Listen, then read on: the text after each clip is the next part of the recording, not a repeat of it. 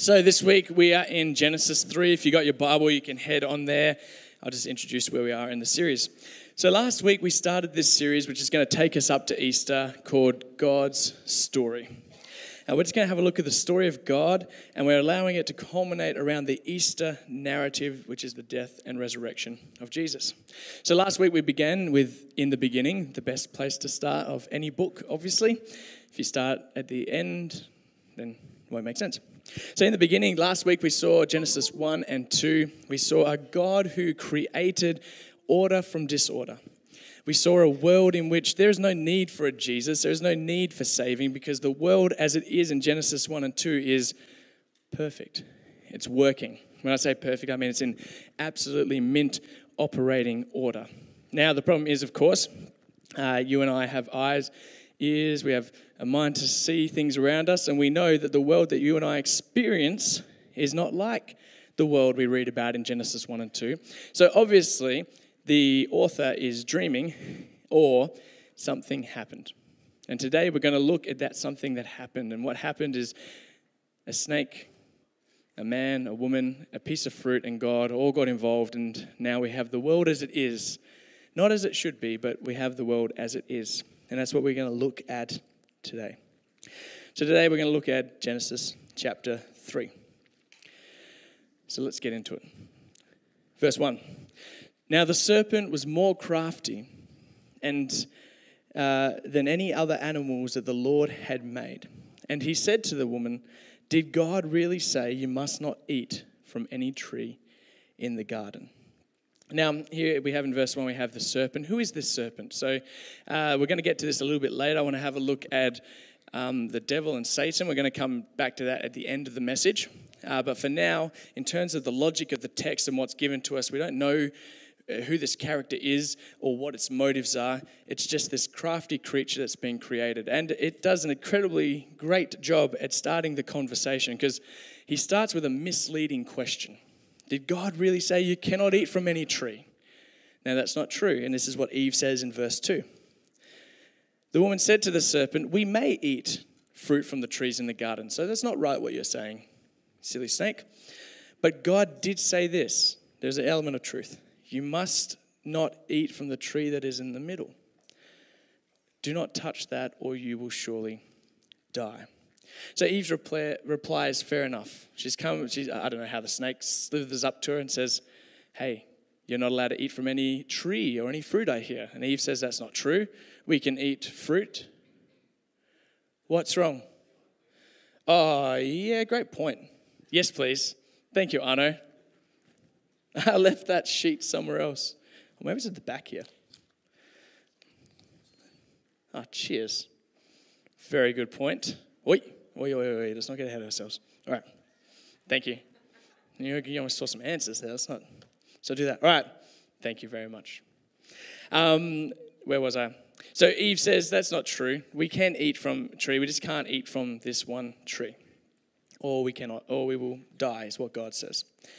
Verse 4, "You will certainly not die." Such confidence, the snake says to the woman. "For God knows that when you eat from it, your eyes will be opened, and you will be like God, knowing good from evil." So the snake here contradicts God and lies.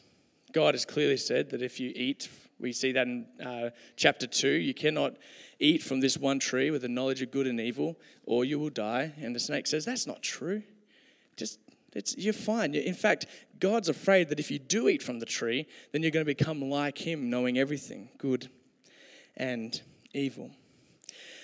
And there's sort of a sadness to what he says there because Eve is already like God in a sense that she's made in his image, and she and Adam have been committed, or the woman and the man, she hasn't been named Eve yet, they've been commissioned to work with God in the garden. So it's almost a little bit sad really that the serpent lies here and says that you will become like God if you eat from the tree, because the reality is that they already are sharing with God. They already are like God in terms of they share his image and they share work with him to do. So it's just sad that is that's the case. So, verse 6. "When the woman saw the fruit of the tree was good for food, pleasing to the eye and desirable for gaining wisdom, she took some and she ate it. And she also gave some to her husband who was with her, and he ate it. Then both of their eyes were open, and they realized they were naked.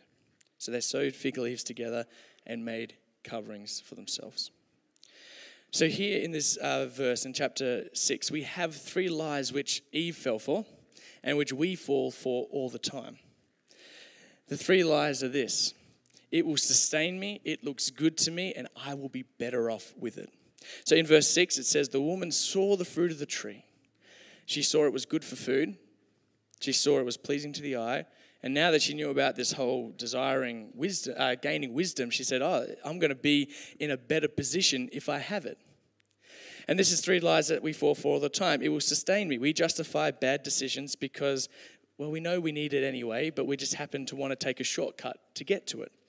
We say it very often as the ends justifies the means. But the problem is, when we take shortcuts, it can undermine and cut through our integrity.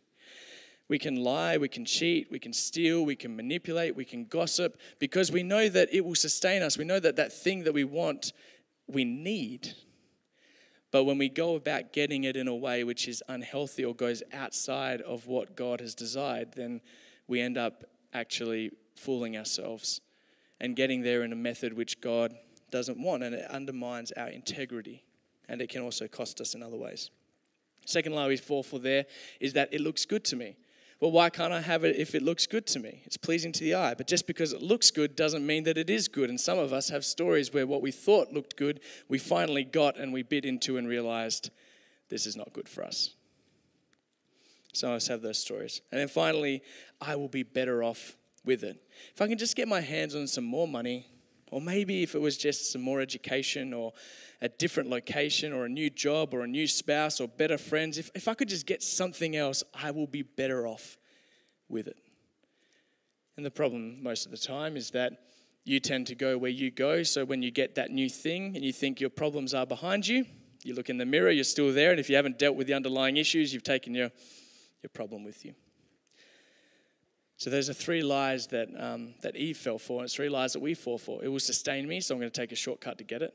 It looks good to me. Why wouldn't I want that? Sometimes just because it looks good doesn't mean that it is good. And I will be better off with it. If I just change, if I can just get more, then I will be better off than I was before. And verse 7 is interesting. She took some, ate it, gave some to her husband who was with her. And I like this little graphic here. Adam chilling in the garden while the snake talks. This is fine. Like, I read this and I just think to myself, come on, Adam. Come on, mate. Any thoughts you want to share with the group? Anything you want to say and stand up for here? Clearly what is happening is not right, and Adam's just sort of there.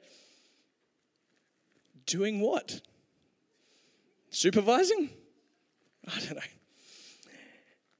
And then the final part of that, verse 7, the eyes of them were opened and they realized they were naked. And this is actually a really sad part of the story.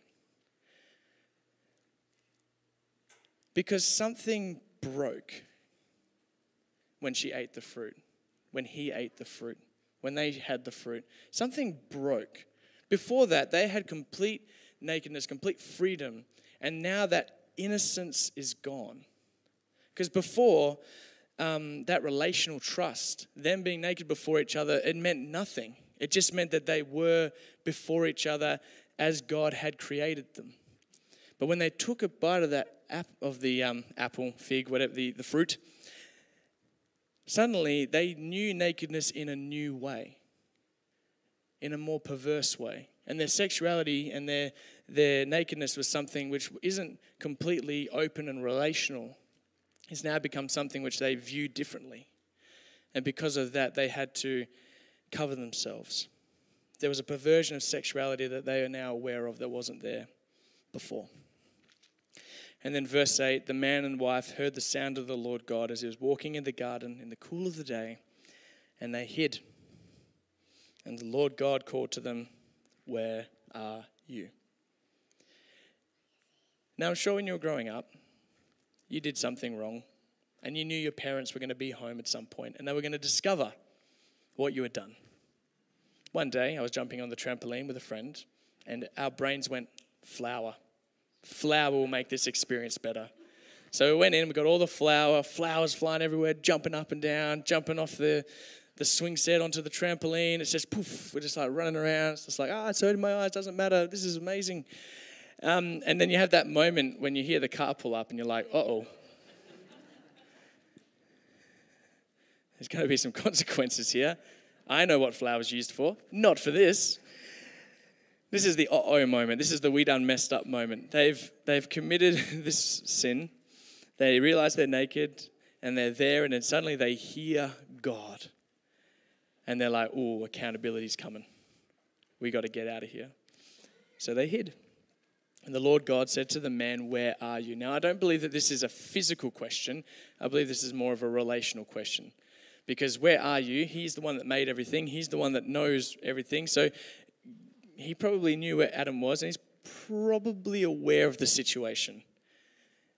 Almost like a parent who has seen what's happened, knows something wrong, and rather than go in there and says, how dare you walk in calmly and go, anything you want to tell me? It's almost like what's happening here.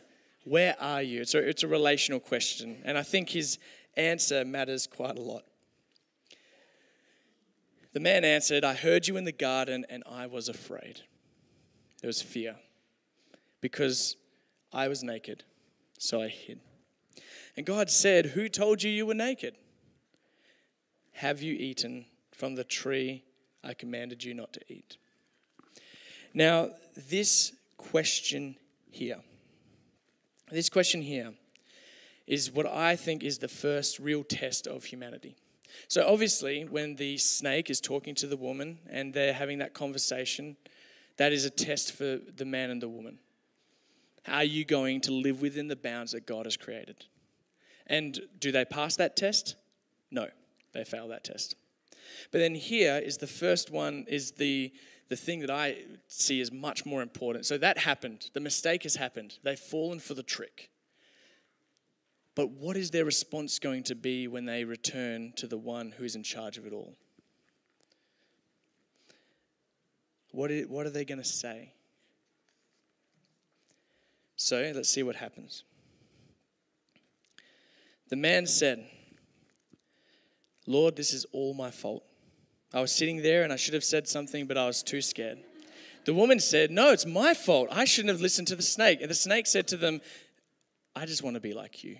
Can I be part of the gang? And God said, group hug. Let's start again. Now, that's not what happens in the story, unfortunately. This is what happened. The man said, the woman, you put her here with me. I didn't ask for her to be here. You put her here with me. She gave me some fruit from the tree and I ate it. I had no choice. She is the one to blame. So the Lord God said to the woman, what is this that you've done? And she goes, the serpent deceived me and I ate the fruit. It's not my fault. It's their fault.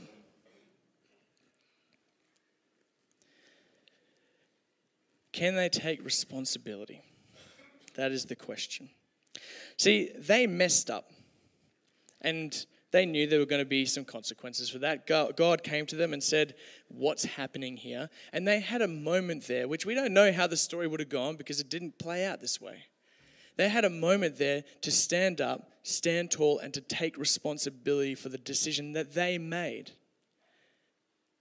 And they couldn't do it. If one of them had just said it was my fault, I wonder how the story would have gone. But what they did do when they got caught is what many of us do when we get caught in doing something that we shouldn't be doing. We look for anyone or anything to blame for the situation that we may have acted ourselves into. This week, I've got 2 stories for you. The first one is I was driving into Azalia's school to go and pick her up. And I drive the very stylish and very cool and well sought after IMAX. It's an awesome car. Everyone wants to be like me. So I'm driving in the IMAX and it's a big car. And so I pull into the bay and it's tight. It's really tight fit. I pull in, I'm like, it's not straight. If it's not straight, I can't park. So I reverse out. And as I'm pulling it around, my mirror hits the mirror of the car next to me. And this isn't your shopping center situation where you can just bolt. This is a school. They know me. Not that I would ever bolt in that situation. I wind down my window and I'm like, I'm sorry. But can I tell you what happened between me knocking, pulling up, winding down my window and apologizing? In a split second, my brain immediately said, that guy shouldn't have parked with his mirror over the line. And his mirror was over the line. Now, I'm the clown that was driving. I'm the one that hit him. But my brain immediately went to, well, if his mirror wasn't over the line, I wouldn't have hit him. And I had to stop and go, whoa, whoa, whoa, whoa, whoa. You're the one driving. You need to say sorry. I said sorry. A beautifully awkward moment. I apologize, and he's looking a bit tense, and I'm looking like I'm so sorry. And then the kids recognize each other, and it's like, hey, and it's like, oh. And we look at each other, we know what we have to do, and we're like, it's okay, be friends. Yeah, friends, everyone's friends, children, it's fun. But in a second, I thought to myself, I'm going to blame him for that, but I know better. And the other story was this morning.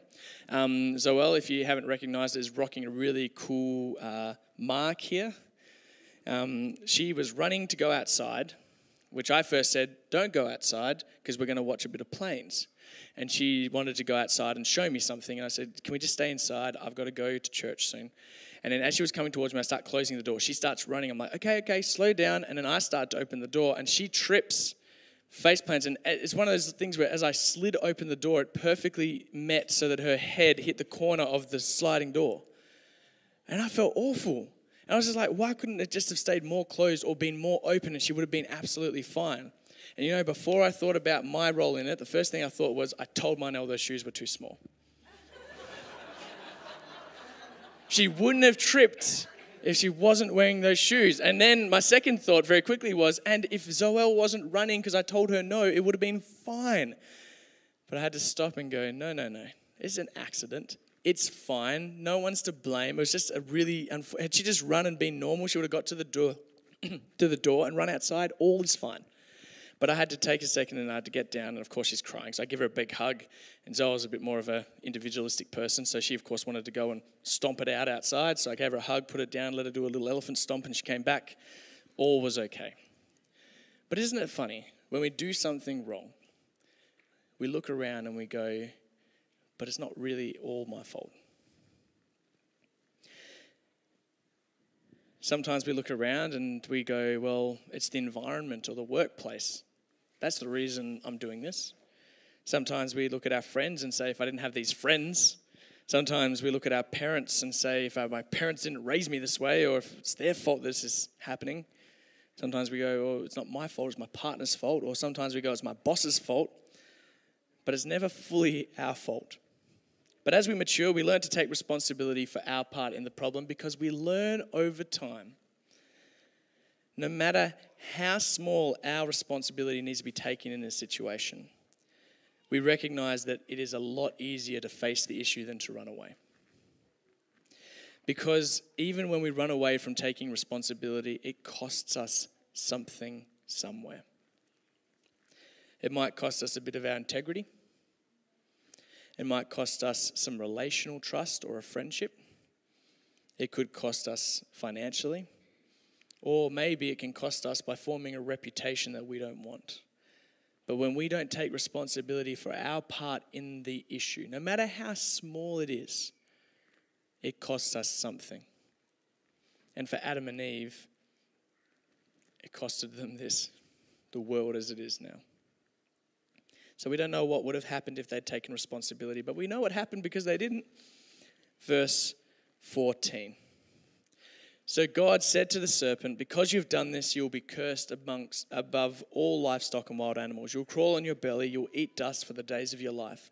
I will put enmity between you and the woman, between your offspring and hers. He will crush your head and you will strike his heel. So the serpent will be crushed, but the serpent will also strike the offspring of the woman. To the woman he said, I'll make pains in childbearing very severe. With painful labor you will give birth to children. Your desire will be for your husband, but he will lord it over you. To Adam he said, because you listened to your wife and you ate fruit from the tree which I commanded you not to, command you not to eat it, the ground is cursed painful toil and thistles for you, and you'll eat plants of the field. By the sweat of your brow you will eat food until you return from the ground, since you were created from dust, you will return to dust. So here we have the consequence for their actions. That beautiful world which God created in Genesis 1 and 2, where there was no pain, there was no distortion, where life was going to be working with God in harmony, ruling over creation together, has now become distorted and twisted. There is pain. There is relational disparity. There is an imbalance between man and woman. The world is just not going to work how it was meant to work anymore. And humanity is now going to have a different vision for how the world should be ruled over than what God wants the world to be ruled over. So verse 20, Adam named his wife Eve, here they're named before it's all man and woman, because she would be the mother of all living. And the Lord God made garments of skin for Adam and his wife, and he clothed them. Now, this is the first sacrifice we have in the Bible. So later on, sacrifices become a big part of the story through the Old Testament. It's about making sure that the sin and blame that is on one individual is passed on to the animal so that that person can become blameless before God. And then that gets eradicated when we get to Jesus, or technically when the temple burns down, but when we get to Jesus, it gets fully eradicated. And this here is the first sacrifice where an animal has to die for the sin of humanity. The humans are clothed in their garment, as a garment of their skin. It's the first sacrifice. And the Lord God said, the man has now become like us, knowing good and evil. He must not be allowed to reach out and take from the tree of life and live forever. God recognizes that if we live forever, we're going to make a really big mess of everything. So what does he do? He drove them out, and he placed cherubim and a flaming sword, which flashed back and forth. That'll be interesting to see. And it guarded the tree of life. So God basically put up some security system and said, you're not coming back in, guys. So it's quite a wild ride. That beautiful image we had of last week, Genesis 1 and 2, wasn't it nice to live there for just a second? Everything just as it should be. Peace, harmony, working together. And now we have the world as it is, distorted, imbalanced, not as it should have been. So where do we go here for the story of humanity? So last week, we didn't need Jesus. This week, we need Jesus. Humanity and God now have different visions for the world. There is no longer alignment. There's relational distance. And so that needs to change. God designed the whole system wanting to be in relationship with us. And now that that has been broken and now that has been distorted, there is now a gap between us and him. And this is where we need Jesus to come in. Because where humanity couldn't take responsibility for their wrongdoing, Jesus steps in and while committing no wrongdoing, takes responsibility on behalf of all of humanity. And he takes that on his shoulders and he takes that to the cross. He doesn't have to do it, but he wants to do it so that we can be restored to how it was in the beginning. But before we get to the story of Jesus, there's a lot more that happens, and God actually reaches out and wants to connect with humanity again, and we're going to pick up on that story next week with a guy called Abram. So now as we finish off our time together, I want to have a quick look at the serpent and Satan. This is a fun topic, which everyone really wants to, let's chat about. The devil. All right, so I think it's important to talk about the devil or Satan. Here we go. Side quest. Serpent, devil, Satan. I think it's important as a church that we recognize and talk about evil forces and the devil. And what I want to do very quickly is to give us a bit of an overview about how this serpent in Genesis 3 sort of evolved to become Satan. Because in Genesis 3, we're not given that as information, but we find that out later on. And it's important to discuss this sort of stuff because we don't always talk about it in church. So, the devil. There are two views when it comes to viewing evil and Satan, which we want to avoid as much as we can. The first view is this: doesn't exist, things just happen, life is the way it is, there's no such thing as evil forces at work. We don't want to live in that space over there. because there's a lot the Bible has to say about spiritual warfare. There's a lot that the Bible has to say about the devil and the prince of this world and the prince of darkness. And Jesus even mentions him. So if we're going to be following Jesus, we've got to recognize he talks about him. So to live over here is unrealistic, to hold a faith view and just say, doesn't exist, everything's okay, or it's just bad luck. Life is the way it is. Let's avoid that space. The other space we want to avoid is that the devil is everywhere, and the reason you missed out on that parking spot, the reason you were late to church, the reason that you made that bad decision is his fault. The devil is everywhere. Let's avoid this space as much as we can. Because unfortunately, both spaces sort of neglect the work of God.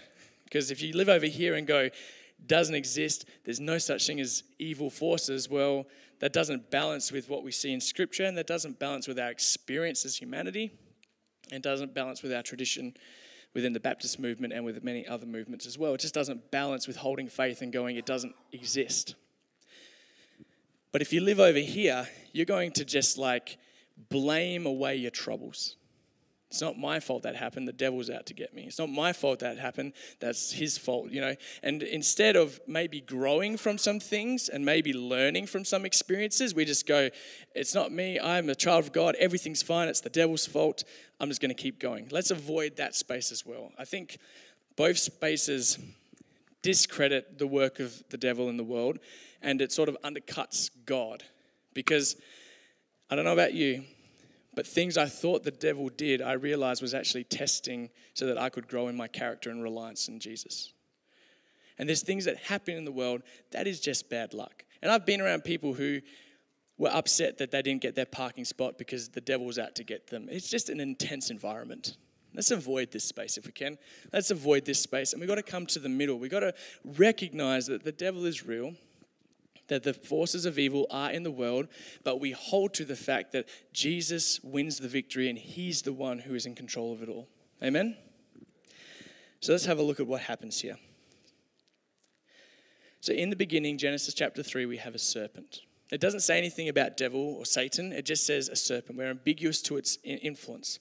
Then fast forward, we get the New Testament happen, and we have Revelation chapter 12, and that's the place where it mentions the great serpent in the beginning, and that's the link back to the devil there. Now, my notes are a little, just 2 seconds. I'm just going to do that. When Josh was writing this, Josh did not have everything in order. Okay. Let's blame Josh. That's it. It's not the devil at work, it's Josh. All right. Okay. Let's try and keep this coherent. So at the beginning, we just don't know what's happening with the serpent. Ambiguous character. The word there is not used for Satan or devil or anything, because at the time when the Old Testament is written, the Hebraic authors don't really have a concept yet fully that there is good and bad. Good and bad come from God. When we read about, in the Old Testament perspective, this role of Satan, we read it in our Bibles as Satan, or it's actually just a term for accuser. And in its proper role, the accuser is part of God's divine counsel that actually is sort of like the lawyer to go and sort of make sure that the argument's watertight. So when you read in Job that there's this conversation between God and the Satan or the Satan, it's not capital S, it's just the role of an accuser.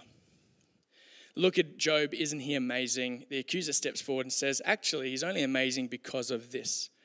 And then this debate happens, and then the rest of Job plays out. The Satan or a Satan can also be an angel or a worker of the Lord, because we see in Numbers 22, Balaam's walking with his donkey. The donkey doesn't want to go. He yells at the donkey, and then it's revealed that there is an angel in the pathway. And that angel is a Satan or an accuser, someone who comes and says to Balaam, how dare you treat this animal this way? You're not seeing the real picture of what's going on. So in an Old Testament perspective, when we read Satan, unfortunately sometimes in our Bibles we have now, it puts a capital S. It's not a capital S. In an Old Testament sense, it is an accuser. And so in the Old Testament perspective that you have here, you have the accuser, who is basically just playing the role of prosecutor, and that role is meant to be a part of what God has going on for some reason, because their understanding of the time is that good and bad comes from God, because that dualism that we have of good versus bad, that doesn't rise for much later. But when it does rise up in the intertestamental period between the Old Testament and the New Testament, it starts developing towards the end of the Old Testament writings, depending when you place them. But this Old Testament, New Testament, there's a time there between these two called the intertestamental periods, and dualism takes off. There is good because there is a good force. There is bad because there is a bad force. And so when Jesus steps onto the scene, he actually steps into this new way of thinking of there is a good God and bad other force. And he actually reinforces this in three ways. So he reinforces that this is the way that it is. The first way is through his character and right living. So when Jesus is here on earth, he is the representative of God, and he is going around, and sure, he calls people to account, but his character and the way that he does his ministry is life-giving. It's an example of love. Could you imagine placing Jesus' ethic for how we should live in the Old Testament, where there's blood, guts, and tears? Jesus would have stepped forth and said, turn the other cheek, and the army would have gone straight over the top of him. So obviously there's a bit of a difference as to how Jesus is operating and how the Old Testament is operating in different contexts. Jesus teaches, secondly, he teaches about God being the heavenly Father and the devil as being the father of this wicked world. Good comes from God, and bad comes from the devil. So Jesus teaches about this. And then thirdly, his temptation is viewed as one of the steps to defeating death. So when Jesus is tempted he goes out and the devil says, throw yourself down and angels will catch you, or you're hungry, just tell them, they'll bring you food. He's tempted in a similar way that Adam and Eve are tempted, but he passes the test because he knows that my source is not from the powers or what I can do. My source comes from being obedient to God, which is where Adam and Eve failed. So those are three things that Jesus reinforces this idea that, dualism and this new way of viewing it is sort of how the world operates. And it actually points a bit to a perversion of the Satan role. So when the Satan, or the Satan in the Old Testament, is meant to be the accuser, is meant to be part of God's counsel, it's almost meant to be the one that steps forward and is able to help make the case watertight or point out why something is wrong. It's almost like somehow that role has been twisted. And that role which the Satan is meant to be playing is now one which actually brings bad, evil, and things that are not right. And we read in Revelation 12, there's this great battle in heaven, and Satan takes these armies forward, and then they're cast down to the earth. When that happens, I don't know. It's all hard to fit everything together. But the point being that now there is this force of bad, and it is pinned on the devil. The devil is part of that. So there's that shift. You see what I'm saying, between how it used to operate to now how it is? So it just things shift. And I think that helps us a little bit in being able to embrace the Hebrew Scriptures in the Old Testament, because it's really jarring and really hard to justify as a follower of Jesus how God could have condoned what he did in the Old Testament, or why the people of God did what they did in the Old Testament.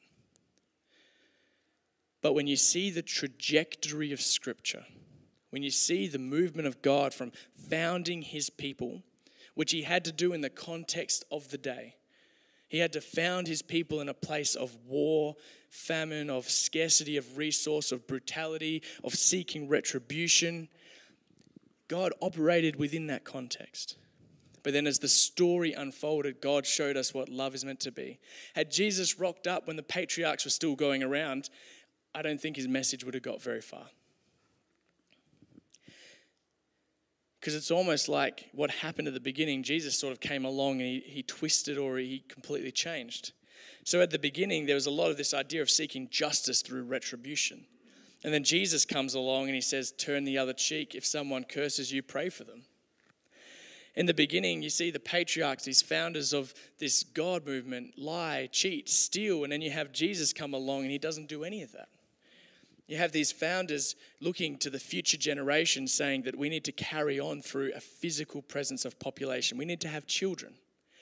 And then Jesus comes along. He has no children of his own, and he goes on to say, you will become my spiritual children.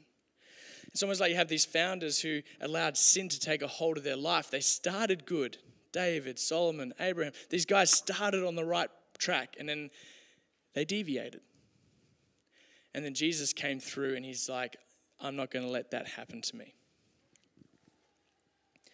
So we see the trajectory of Scripture go from this place of disorder, almost like God's bringing it back to order and bringing it through a new ethic of love and a new way of operating. And in the beginning, the Satan may have been a role which was meant to operate within the holy counsel of God, within the divine counsel. But it's been twisted, it's been not right, and Jesus says, actually, I'm here and I'm going to overcome evil. And I'm going to defeat it in the end. I'm going to be the one that brings it to where it should be. So when it comes to the devil, when it comes to Satan, he does exist. There are forces at play which are happening. Is he responsible for every bad decision you made or anything that's ever happened against you? Probably not. Sometimes we make dumb choices and we pay the consequences. Sometimes it's on us. Sometimes it is the devil. Sometimes there are the cosmic forces that are at play and the spiritual battle that is happening. But our role in that place is to look to Christ, to pray and to trust in him. We want to be people of the middle as much as we can in this and in many other issues, where we need to recognize the evolution of the character of the Satan or the Satan, but we need to take Jesus' words seriously, that the devil is real and that there are forces at work that don't want you to be in relationship with God. And that all happened because a couple of people wanted some fruit. So that brings us to the end of our time in Genesis chapter 3. God's world is a twisted vision of what it should be. Humanity, once aligned with God perfectly, having direct vision for how the world should be looked after, have now been separated for him, and we now want something else from the world. And a lot of the time it's just take. So where do we go from here? We're going to pick it up next week with Abram in Genesis chapter 12. Heavenly Father, thank you so much that you hold the final victory. You are the one who overcomes death. You are the one that overcomes anything that is of evil and that brings around your good heart for humanity and that wants to see us with you in the end. God, we don't always get this stuff right. We don't always take responsibility when we muck up. We don't always step out and say, you know what, I actually share part of the blame. But God, this week I pray that we become aware of situations where we need to take responsibility. Maybe for some of us, Lord, it's some past pain. For some of us, it's just something which happens quite regularly that we need to stop making excuses for and start to say, you know what, actually, I'm part of the reason that happens. Give us the strength to do that. Give us the strength to take responsibility of whatever part of it needs to be that's ours. And Lord God, in regards to Satan, the devil, and forces of evil, Lord, we don't always get this one right either. But I trust that you hold the final victory and that whatever evil is at work, that your good is at work and will overcome in the end. Of that I am certain. In your name and for your glory. Amen. Amen.